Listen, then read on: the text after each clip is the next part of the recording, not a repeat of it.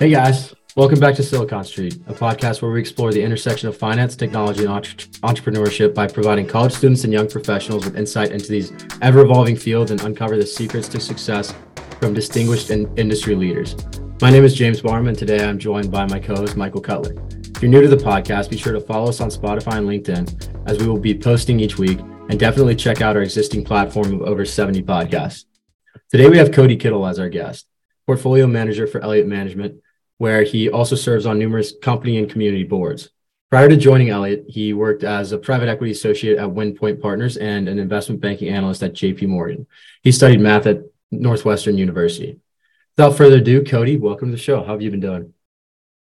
Great, guys. Thanks for having me. Of course. So I guess just to jump right into it, would you mind telling us a little bit more about yourself, kind of walk us through your journey through the finance industry so far?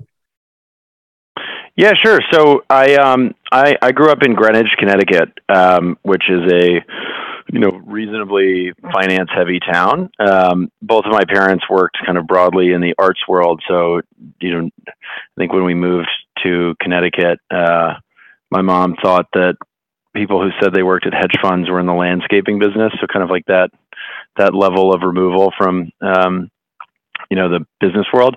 And so grew up here, was always sort of around finance, I guess, and intrigued by it, I think partially because it wasn't what my parents did. I feel like most of my friends whose parents were in finance were very intrigued by, other pursuits besides that. So it's kind of funny how that works. And so grew up here, where I live now. I went to Northwestern for school, was a math major,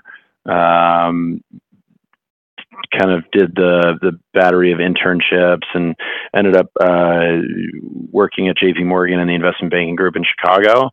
I did that for a summer internship and then for a full-time offer, and then went through the private equity recruiting process. And the guys at WindPoint, who were also in Chicago, they were nice enough to give me an offer to join after only a year of banking. And so went over there. I did 2 years there, and then got contacted by a headhunter for Elliot and started that process, and joined here 9 years ago.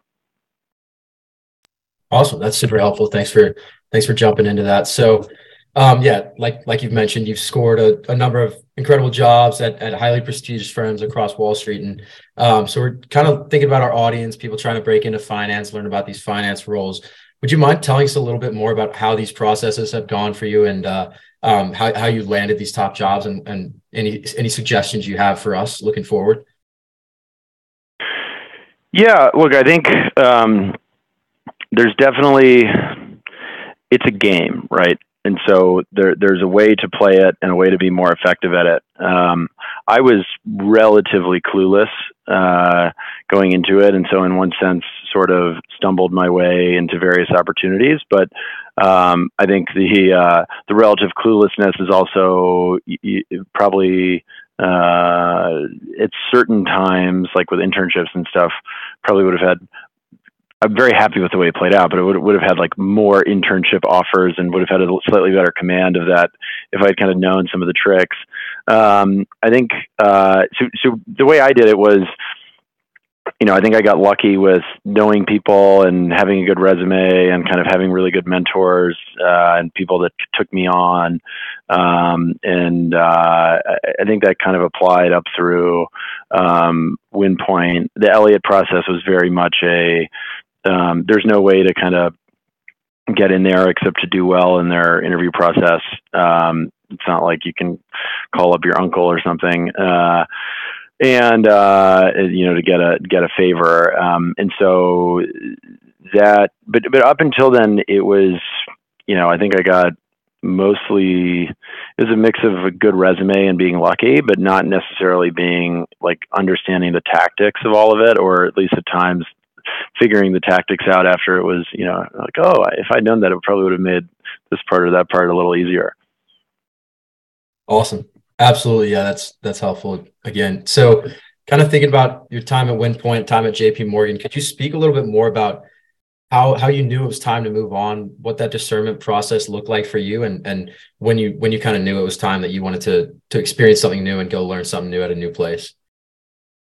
Well, I think similar to virtually everyone that goes into investment banking, I did not view it as a long-term career. I think it was everyone, even you guys are probably aware of most people don't want to be career bankers, or at least they don't, the analyst level don't. I think you see it more people coming out of business school and becoming associates. And I think it's pretty widely acknowledged at the investment banks anyways, that the analysts are coming in and it's a churn and burn program. And so there's a mutual understanding. So, the time to leave banking is as soon as you can, assuming that you are not enormously drawn to a career in investment banking, which if you are, great. And so for me, I was always very intrigued by private equity and hedge funds. I think like a lot of college kids, I had read, a lot of the classic books about the financial world. And I was very intrigued just by the prospect of making lots of money. And so that, to getting out of, it wasn't a question for me of like when I wanted to get out of banking. It was just as soon as I could find something interesting. And so, I think nowadays, back then they didn't really start private equity recruiting until March. So if you kind of do training in the summer, you hit the floor in August, I guess September, it's August, September, and then you would be working for 6 months before you were kind of interviewing in some of the more involved processes, and then that's where it sort of started.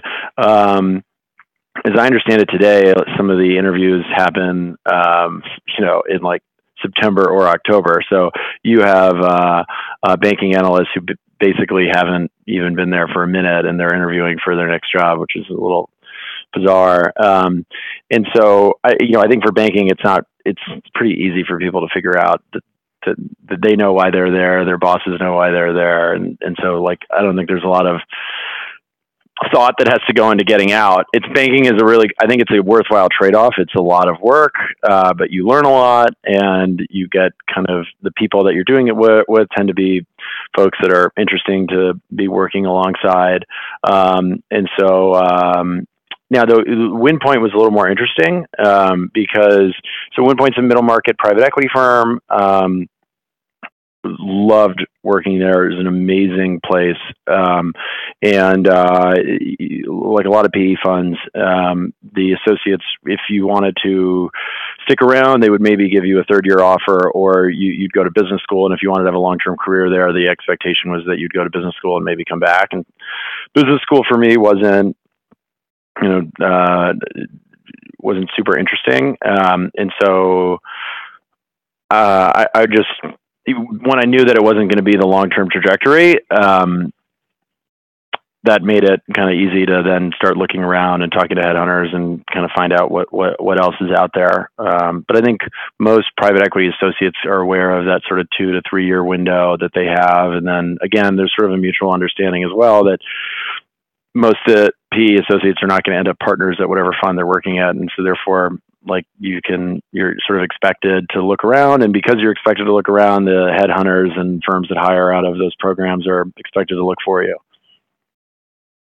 Yeah, absolutely. I know a lot of that definitely resonates with me and James, especially, and a large portion of our audience, just kind of having finished up our recruiting processes for investment banking. And it is crazy how early all that stuff starts. And it's crazy to have to think to know like what you want to do for the rest of your life at 19, 20 years old. So definitely a great way to start your career. And it seems like a great place for you to start your career and where you've ended up now at Elliot. And I guess to go off that, if you wouldn't mind just digging in a little bit more into what Elliot Management is, what you guys do, and kind of what drew you to the firm initially.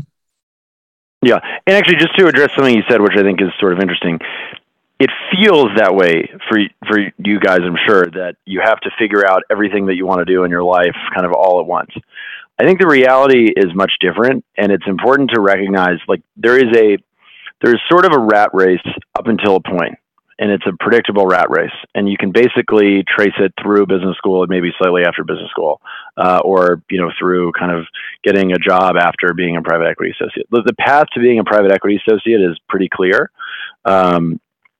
But what's funny is when you do it all and you get to the other side of it and you look around and see your friends that have gone through that similar path, you realize that that's just sort of the opening, it's just the beginning. And it is a path to provide some degree of stability to your life, but you're not going to do that and become the next Henry Kravis or, I think the path is sold as sort of this, dream, like this way to achieve all these riches and do all these magical things. And like, I will feel so good about myself if I can just be a private equity associate, and I'll feel so cool and all this stuff. Or maybe if I can just get into Harvard Business School or whatever. But at some point, the road ends, and it happens pretty quickly, right? Like you do, 2 years of banking, 2 years of PE, maybe you go to business school, maybe you don't, but suddenly you're like mid-20s, 26, 27 or something. And it's like, okay, now I'm at a point where I actually have to figure out what I'm going to do, because the rat race doesn't run to 35 or 40. I mean, you can stay on set kind of conveyor belt paths. So if you really want to be a private equity professional forever, like, sure. But if you really want to do that, you can probably figure out some way to get into that at some point through your 20s or early 30s anyways. So like just the idea of getting on this conveyor belt, it kind of drops you off a lot faster than I think people realize. And I've seen a lot of it with my friends. You get to a point and actually, think about this yourself sometimes. You're like, okay, cool. Like I got to the end of the visible road for the college student, like what the kind of stuff that you guys see. And then you have to figure out what it is that you're actually going to do. And like I said, you can live a very comfortable life, pretty good life, staying in that path to some degree, right? Like, and that, by the way, what I'm saying totally applies to you go work for Goldman and stay at Goldman for 20 years, and it would be very similar. But I think a lot of the magic will get deflated out at some point, because you kind of go, there's no fixed path to some really great magical outcome where everyone just has to follow this list of, rules or ingredients or whatever. Like at some point that gets exhausted, and it applies up until the point where, I kept talking about like this mutual understanding of the senior PE firm hires you, they know you're not there forever. The bank hires you, they know you're not there forever. There's not a lot of places that will hire you and give you sort of the guarantee that you can be there forever unless you're like really good at performing. So at some point you get off the conveyor belt, and it really becomes about you and what you're good at. And I think a lot of times people get to the end of that path and they go, oh wait, I want to do something different. And then they end up sort of starting at the beginning again, albeit with probably much more optionality and maybe a little more financial security than they would if they had gone down, alternative conveyor belt paths.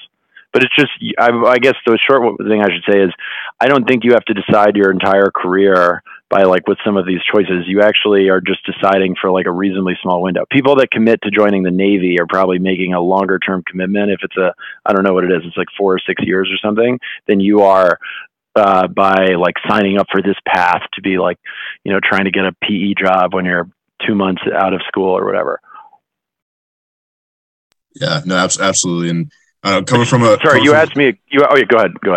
Yeah, no, I was just gonna say, coming from kind of a non-finance background, and kind of figuring out that finance was probably the right route for me in college. It's definitely been funny to see kind of how people do view that path as. Or they come into college thinking, oh, I want to do that investment banking for 2 years. Then I want to do private equity, then go to business school, and then private equity after that. And it is kind of funny how there is that conveyor belt, and how a lot of younger people feel like they're can be stuck on that. But it's great to hear that that's not always the case, and that there is a lot of optionality, and you don't have to have your life figured out as a college. Well, at some point you'll realize that it's not actually as great as it seems.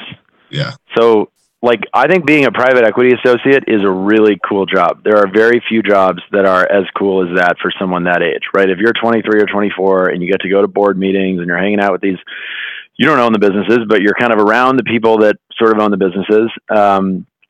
And you're getting to just see a lot of stuff and have a lot of responsibility and being involved. It always feels kind of cool to be involved in big deals and all kinds of stuff. And there's a much more there's a tangible feeling to what you're doing. For banking, you feel very removed. All you do in banking is you make PowerPoint slides and you make Excel models that you then output to PowerPoint slides. So you're like a professional PowerPoint person. And I'm sure that someone is working on a way to make like ChatGPT able to replace an analyst for that. But it's not the most exhilarating thing, but you learn some stuff. PE associate as a young person is really great.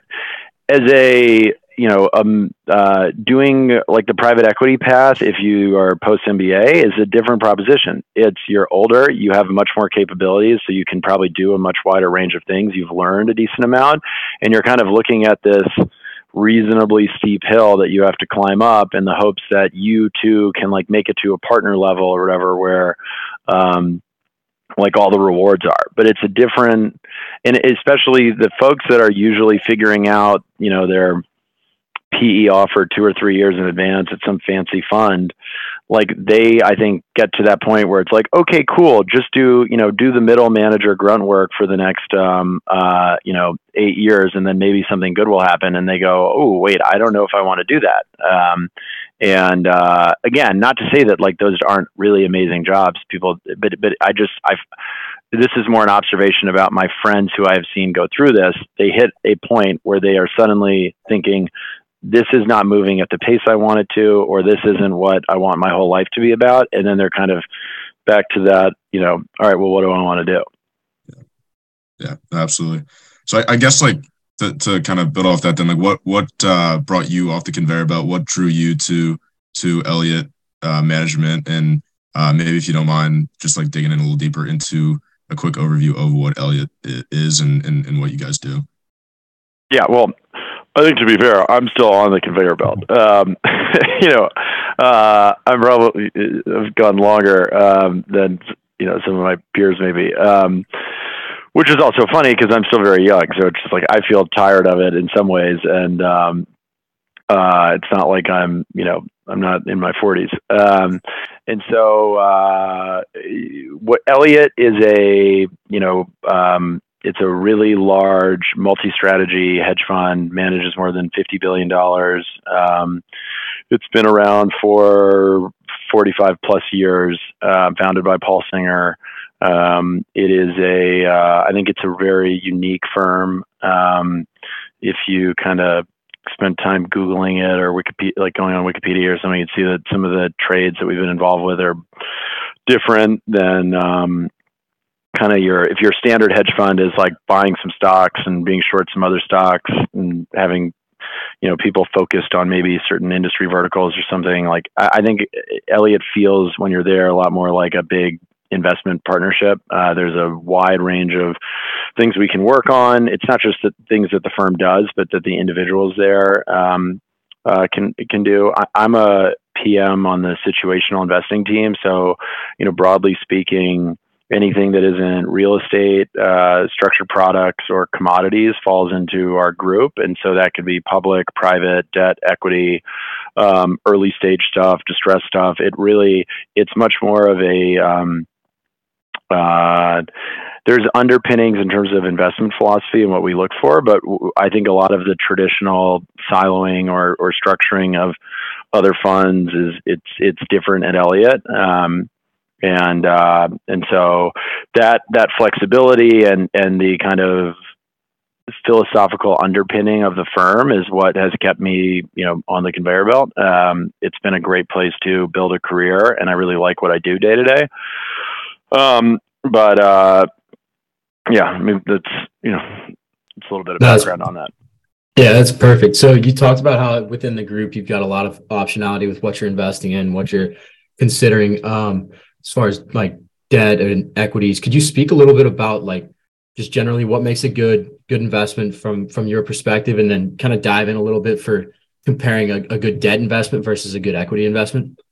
Let me maybe just touch on, before we move off the recruiting stuff, just a few things of the advice that I give to people when I talk to them. Perfect. And some of the takeaways from interviewing lots of being involved in the recruiting for not just my own team, but in the roles that I've been involved in the past, and actually, executives and things like that when we hire for our companies.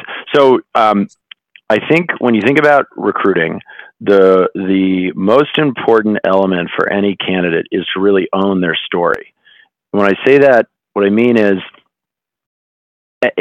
everyone's got their own circumstances, right? And when you go into the interview, you have to remember that whoever's interviewing you, or when your resume goes in the pile, they are looking at hundreds of resumes just like yours, and they're having hundreds of conversations that if you do all the right stuff and you do the off Wall Street or whatever the new things are that give people the guides or give people the questions, and you're very rehearsed and have sort of standard answers, you really won't stand out at all. And sometimes I interview kids and it's like, oh, tell me about yourself. And they go into this same kind of setup. Well, here's this like quirky reason why I got into finance, and one or two cool things that they're doing, and then right into like why they've always wanted to be an investment banker forever, something like that. And I think what's much more interesting is when people tailor the story that they tell, or when they tailor the story they tell to the specifics of what you have to guess at this, but it's usually not that hard of what they think I'm seeing when I look at their resume. So let me be specific about this. And actually, let me first say, if you go to Harvard and you have a 4.0 and you have perfect SAT scores and you've interned at a bunch of cool places, like you're already set, right? You can do the generic answers and you're good to go. Most people don't have that. Most people don't go to Harvard. Most people don't have everything perfect. And you're always trying to navigate let's call it a challenge, or something that is short of perfection, right? If everyone is short of perfection, like you have to navigate where your areas are that are short of perfection. And it's not that you have to be perfect coming into it. It's just, that's the stuff that really matters for like your story. So if you have a 3.5 GPA, that's like usually right off the bat, GPA and SAT scores, whether it's fair or not, like that's what people are going to use as an instant screener for things. So if you have a lower GPA, you need to quickly get on top of that from a story standpoint. So that's like, okay, well, my freshman year GPA is bad, but my junior year one is good. Put your junior year on there. Or my major GPA is really good. Or I'm an industrial engineer or whatever. I said in the beginning that this whole thing is a game. I always encourage college kids to not take interesting classes, but take classes where they can get good grades, because your GPA is going to stick with you for a very long time. And if you want to learn about interesting subject matter, that's great, but get a book and read it on your own time, or audit a class or whatever. Just recognize, like, I'm not saying how the system should be, I'm just saying how it is. It's not helpful for someone's career if they have a bad grade in a class that they really enjoyed. You just want to play the game and get good grades. Back to the story side of it, I think it is, there's a few other things that I just see people get wrong. One is like, I'm the treasurer of some random club, or I'm the treasurer of the investment club, or I'm in the investment banking society or whatever. Okay, fine. Like those groups are probably okay for learning about getting into whatever field. You meet other people, they'll give you advice, you can build a network, and the networking part of this is really important. But that is not impressive, or it's not going to make someone say like, oh, I want to hire you. Where people really get it confused, and I think there's a lot of anxiousness among college kids.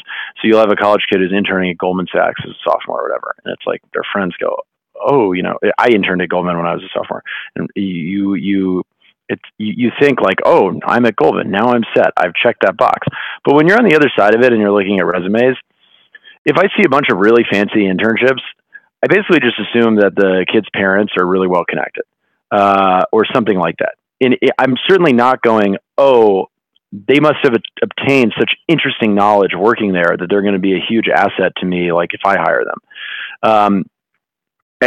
Maybe to get to like a key point, getting the story right means you're getting the signals right. The whole interview process and resume process is you get the chance to send a handful of signals to the person, and the signals are about your character and your intelligence. And what you want to do is curate those signals so that you're getting it exactly right. And if you think about what do people care about, intelligence is its own thing. And there's, most of the people that are listening to this are probably going to come off reasonably smart. So let's just assume that that's sort of taken care of. and then you're really talking about character, because the difference between someone who is going to get hired and not almost always is, it's like, oh yeah, they both have good resumes, but I really liked that guy or that girl. And so why is it that they really like them? Usually it's they exhibit a really high degree of grit, the ability to kind of be a self-starter, take things on, run with something. You have confidence that if they join, they're going to be able to do it. Whether it's like it's in the context of banking, it's just going to be a lot of work, or in private equity, they'll be able to maybe rise to the occasion and not kind of be annoying. Like a good employee is someone who makes their boss's job easier. And so when you think about, I know this is kind of a long-winded answer, but when you think about setting up the story in the resume, like having fancy internships on your resume is one thing, but if I am interviewing someone and they worked in a construction job their freshman year, I'm way more impressed by that. Because if the kid says to me, I know what it's like to do back-breaking labor every day and to work in a job where you shower at the end of the day instead of the beginning, like I can deal with hard stuff. Like that is something you can take seriously, right? It's a lot different than like, oh, I, played around in some random spreadsheets and like, in some heavily air-conditioned financial office. And so I think, and also, if you think about it, pretty much every resume that comes across, like people have figured out that, oh, it's good to have some financial thing on your resume. So everyone's got a financial thing on their resume. So it's like whether you worked at this private wealth management firm or this insurance broker or whatever, it's like, cool, I get that you landed that internship. You're not going to stand out. If you're like, yeah, I went, I'm really into microeconomics. As you see, I'm an econ major. And last summer I, went and got a job at McDonald's flipping burgers, working minimum wage, because I was really interested to see what that would be like. And it related directly to some of the things that, I'm studying in depth with my professor about, I don't know, wage rates or whatever. And I learned more doing that than anything I possibly could have. It's like, that is going to stand out. It's going to be, wow, like that's really interesting. Or working in a landscaping business, or kind of think like real things where you actually learn stuff. And again, going back to the character point, if you're trying to signal really interesting elements about your character and elements that people probably are looking for, there are much more effective ways to do it than doing what everyone else is doing, where you won't actually get kind of a differentiated signal. Now, you still probably want to have at least one finance internship at some point. But there's lots of ways to do that too. So I think, let me just think about this. One other thing, I mentioned the networking. So having hustle, I think I remember being under this illusion myself. I'm not sure if it's a common one, but when you're in college, there's this idea that, everyone's sort of on the same footing, right? Like you're in the class, everyone gets taught by the teacher. It's the same information. We all have the same textbook. Everyone goes home and study, and it's a meritocracy. Like the person who did it the best gets the best grade. But in recruiting and in the real world, it's not that everyone isn't in the same box with the same information. There are some people that are going to, like, there is a reward for pushing yourself well outside of that box.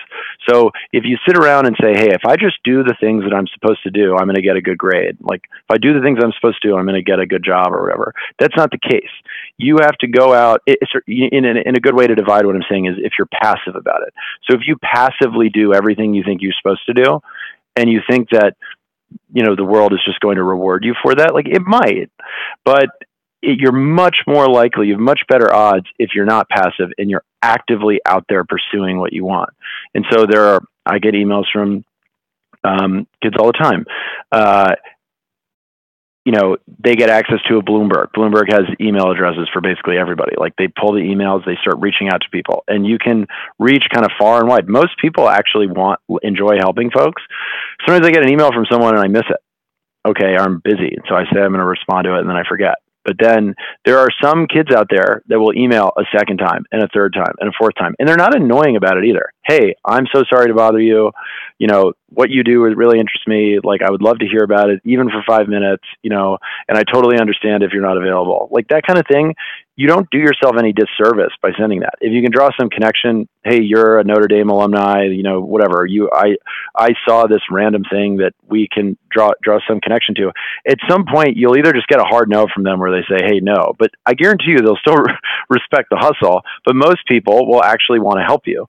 And so there's this, like, again, when you go into an interview, if you think about the signals, especially investment banking, but it's not just that. Hey, why do you want to work here? Like, why do you want to do this? Well, it's one thing to say, like, I read Barbarians at the Gate and I want to work as a private equity associate and I'm trying to make money or whatever. Like, sure, that's what everybody thinks it feels. So you're not going to get, most people don't say that, but they're going to give whatever the accepted generic answer is. But if you go in and you're like, well, yeah, I wasn't sure if I wanted to do this. And then I called 30 people that work as investment banking analysts and I spoke to all of them and I really have a good understanding of what it is. And my understanding is that it's X and Y, and this is what, and that really appeals to me for these reasons. That's why I want to do it. You're stating something factual, which is, I want to do this job, but you're sending a signal underlying that of, I'm the kind of person that when I'm curious about something, I do deep work. I go way harder than anyone else in figuring it out. And I'm sitting here in front of you as a really well-informed person. And the read through to somebody is going to be, whoa, if I hire this person and I ask them to do something, they're probably, when they tell me the answer, they probably have gone way deeper than anyone else to get that answer. So I think, we've covered networking, covered the jobs that people have leading up to careers. I'm trying to think if there's anything else. I think also just authenticity, like to that story point, if you can kind of, again, it's okay. Like, any gaps to perfection are okay, but it's best to wrap them in a story that signals some positive character attribute. People love underdogs. People love it when, hey, I was screwing something up and then I figured out I was screwing it up and I got real. But once I got real, the results were amazing. That kind of thing. Let me pause there because I know we've been talking for a while. I don't know if there's anything you want me to expand on or anything else to discuss on the subject. I think recruiting wise, that's pretty good. I guess something that would be. Oh, let me say one more thing. Read books. Books is a really good. There are certain. It's first of all, it's an excellent way, like, to bond with someone if you're talking to them. There's not a lot of things you're going to have in common with interviewing someone who's 10 or if someone interviewing you is 10 or 20 years older.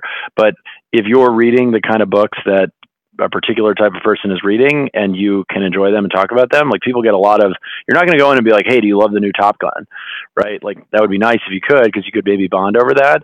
But if you can bond on an intellectual level over, whether I like reading nonfiction, I don't think you're likely to go in and talk about 50 Shades of Grey or something with someone, but there are certain books that I think are, and I actually think in college most of the stuff you're going to really learn is not stuff that your professors teach you. It's going to be things that you self-learn. And again, the underlying signal, if you're talking about books, is you're intellectually curious and you like to read. Maybe we can leave that subject there and go back to investing. Awesome. Yeah, I guess to jump into that one question I had earlier, could you speak real quick just over this time that you spent in investment banking and then in private equity now at a fund? Could you speak a little bit about what does make a good investment and then differentiate that between debt and equity? I think that'd be super interesting to hear. Yeah. So, and these are just my own views, but I think about I sort of separate the world of investments between things that are momentum trades and things that are sort of fundamental, investments or trades. And what I mean by that is it's not uncommon throughout history to be able to buy something for some amount of money and sell it for more without, or be able to do that without having any of the fundamentals right? Like, you can go and things can go up a lot. It's very generic. It's like things can go up a lot in value, or a lot in price, from external factors that maybe you don't have any control over, maybe you don't have any special insights into, and there's a lot of luck out there. And so, one thing that I always think about is what is driving the return that you're generating or that you hope to generate, and how much of it is one of these outside factors, and how much of it is something that you have a very specific angle or insight into. To be more specific, you could take a really easy thing like Bitcoin or something, where there's no, all the pricing of that is basically driven by non-fundamental things. I mean, maybe if you had some view that some policy change or whatever was going to flow into the pricing in some short time period, but I feel like a lot of the people that are creating that stuff are really just kind of riding the ups and downs, and it's like playing roulette. But you could take a different example, which is buying, stock in any of the SPACs that, like, these high flying tech exciting stories from a few years ago. People were largely, I think, getting into those and making money just by, they were making money up until the point where they weren't, but just because there was kind of this exciting momentum around it. And like everything I'm saying basically gets to the point of, if you make money on a trade, does that mean you're a good investor? And like, I think I'm kind of leading the witness there, but I don't think so. And the way I would define good investor is if they came to you and said, hey, look at this thing that I just did, or look at these series of things that I just did. Do you want to give me money to invest on your behalf? And I think there's just a lot of investments and investors and investing firms that primarily make money by being in some sort of momentum trade, whether they know it or not. You could make a really interesting argument around a lot of private equity firms that basically made money because multiples have expanded continuously because interest rates have continuously fallen, and those things are related. So you can pick lots of things like that. And so now that's not to say that if you lose money on investment that you've got an easy argument to be a good investor, right?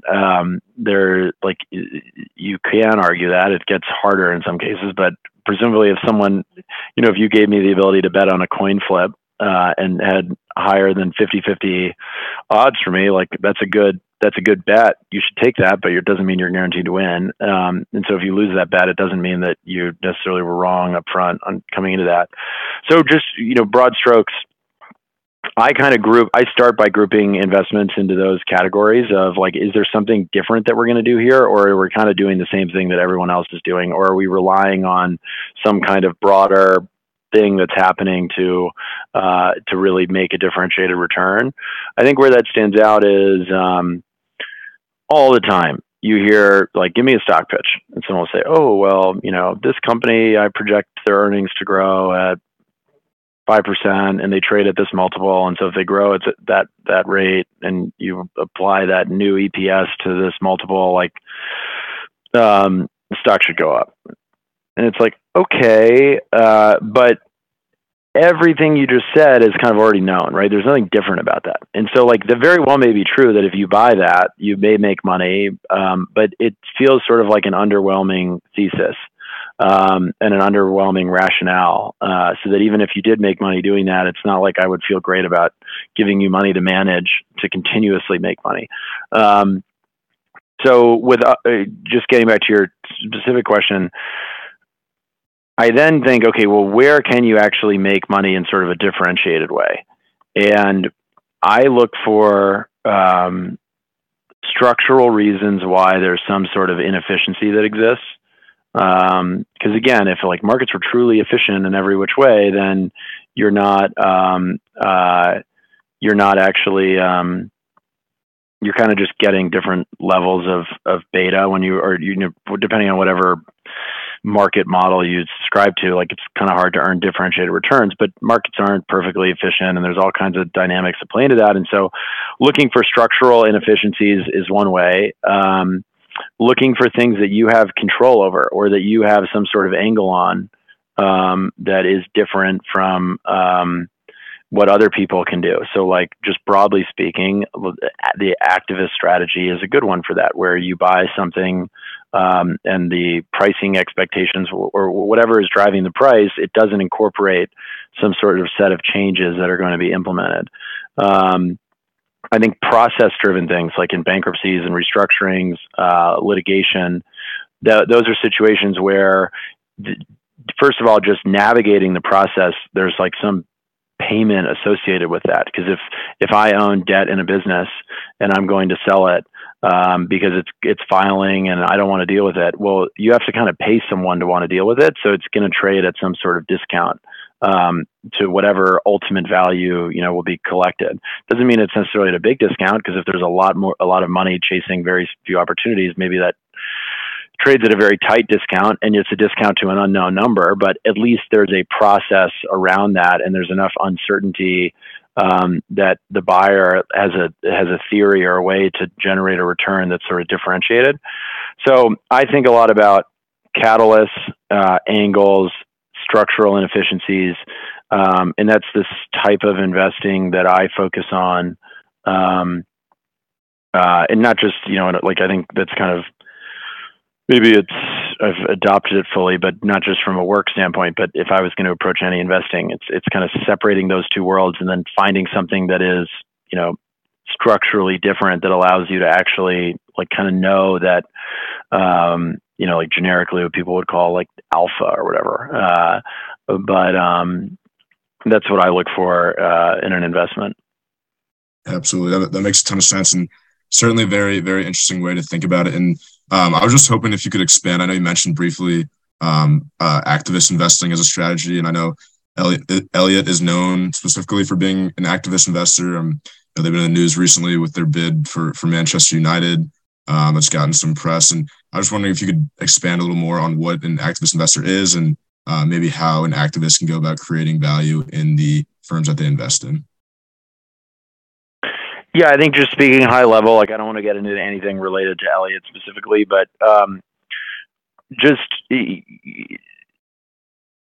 maybe this is not a great analogy, but if you have a rental property, right, and like it rents at a certain rate, and the house is the way it is, and someone comes along and says, "Oh, actually, I think this could get a much better rent rate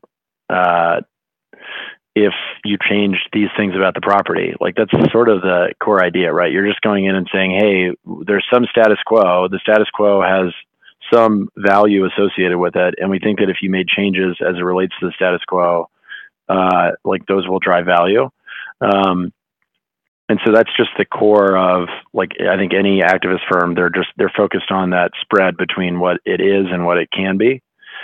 And there's a process element to trying to implement that, which I don't really want to get too into, just because it's kind of relates like probably a little too close to the specifics of what we do. But at a high level, it's about being your own catalyst. You will often hear passive equity investors talk about upcoming catalysts. They think that they want to own a certain stock because they think a company is about to initiate a cost-cutting program, or do a spin, or do a buyback, do I don't know, something that they're excited about. And the only difference between that sort of passive equity investing, where you're buying hoping that happens, and an activist investing is you're investing with the intention of trying to make that thing happen. And then there's sort of a process. There's different ways you can approach it, but there's the goal as a shareholder is to try to get those changes accepted, or some amount of them, and that those are the catalysts for a repricing and whatever you're doing. Yeah, absolutely. No, I really appreciate expanding on that. I was curious, and I know probably some of the audience were curious to hear a little bit more about what activist was. So thank you for that. And I guess just like one last broad question we have for you is, working on Wall Street, being in these positions that are defined by meritocracy, and the way to exceed in the industry is through working harder than others around you. And just wondering, working in this environment, being in it, how are you able to balance your personal priorities with this kind of maybe cutthroat environment that is Wall Street? Yeah, well, it's funny. I'm not sure the premise I would fully take. So I don't think of Wall Street as actually a very cutthroat environment, because there's a huge portion of it is relationship driven. I mean, when we talk about Wall Street, people are referring to like the banks on Wall Street. Those are service businesses, and service businesses are, kind of need to be sort of friendly. And I generally find that people who work in finance are like nice people, like good, you could trust them. I obviously get the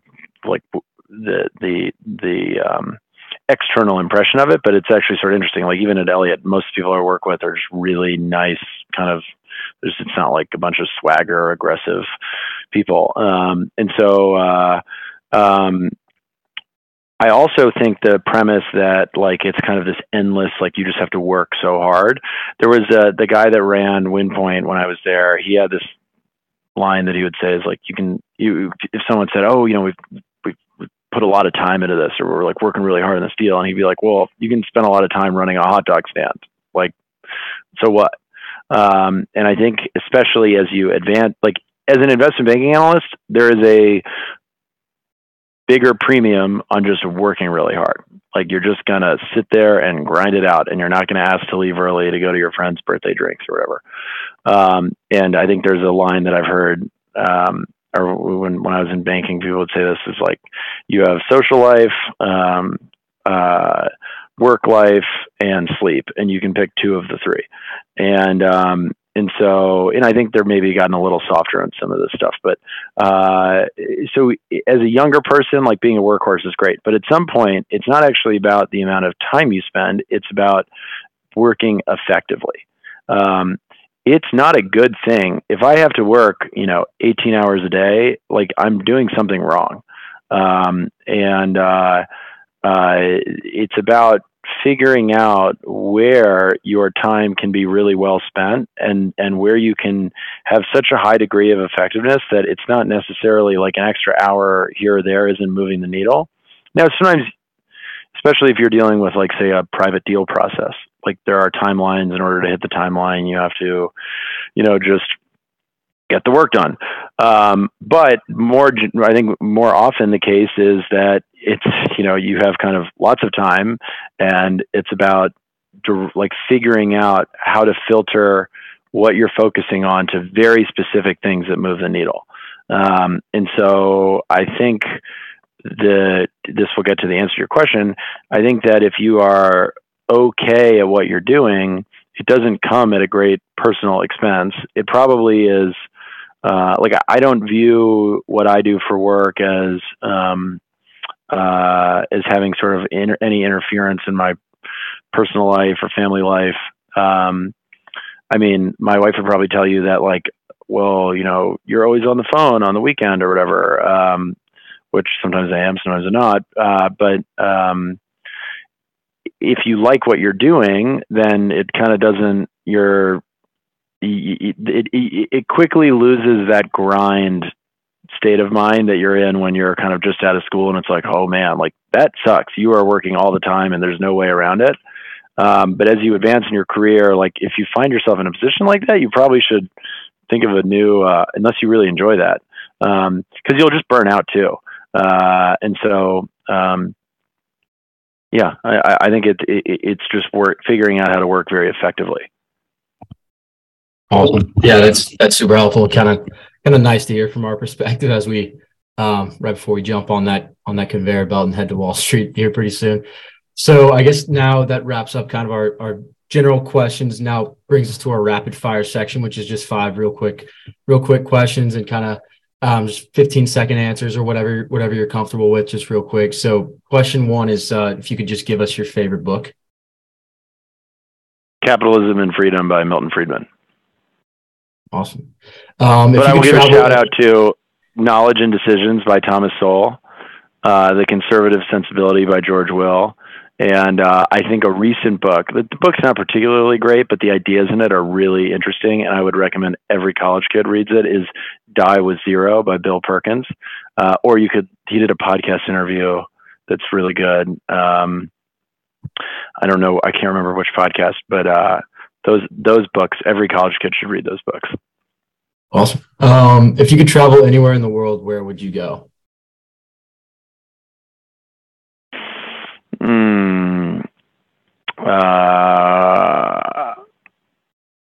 I mean, I feel like I can travel anywhere in the world, and I'm trying to think where on my short list to do is a safari, and I've always wanted to go to Iran at some point, which is probably less easy to go to. Oh, got it.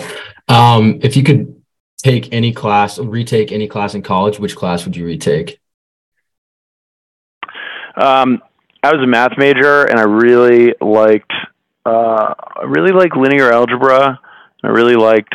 I did this sequence probability and stochastic processes. I would probably redo either of those because I've found my notes from college, and when I look at them, it looks like hieroglyphics, and it would be fun to be able to. Although what I really would like is to be able to study neural networks, the stuff that underpins these AI models. If I were a college kid, I would not waste time with a career in Wall Street. Or if you wanted a career in Wall Street, I would spend all your time trying to figure out how to make some sort of chat GPT related business or service.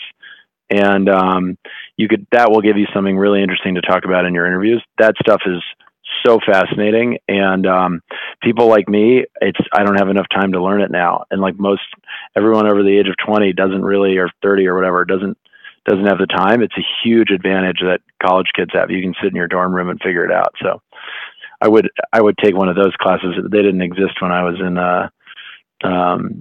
in college. Cool. Yeah. What's your favorite hobby outside of work?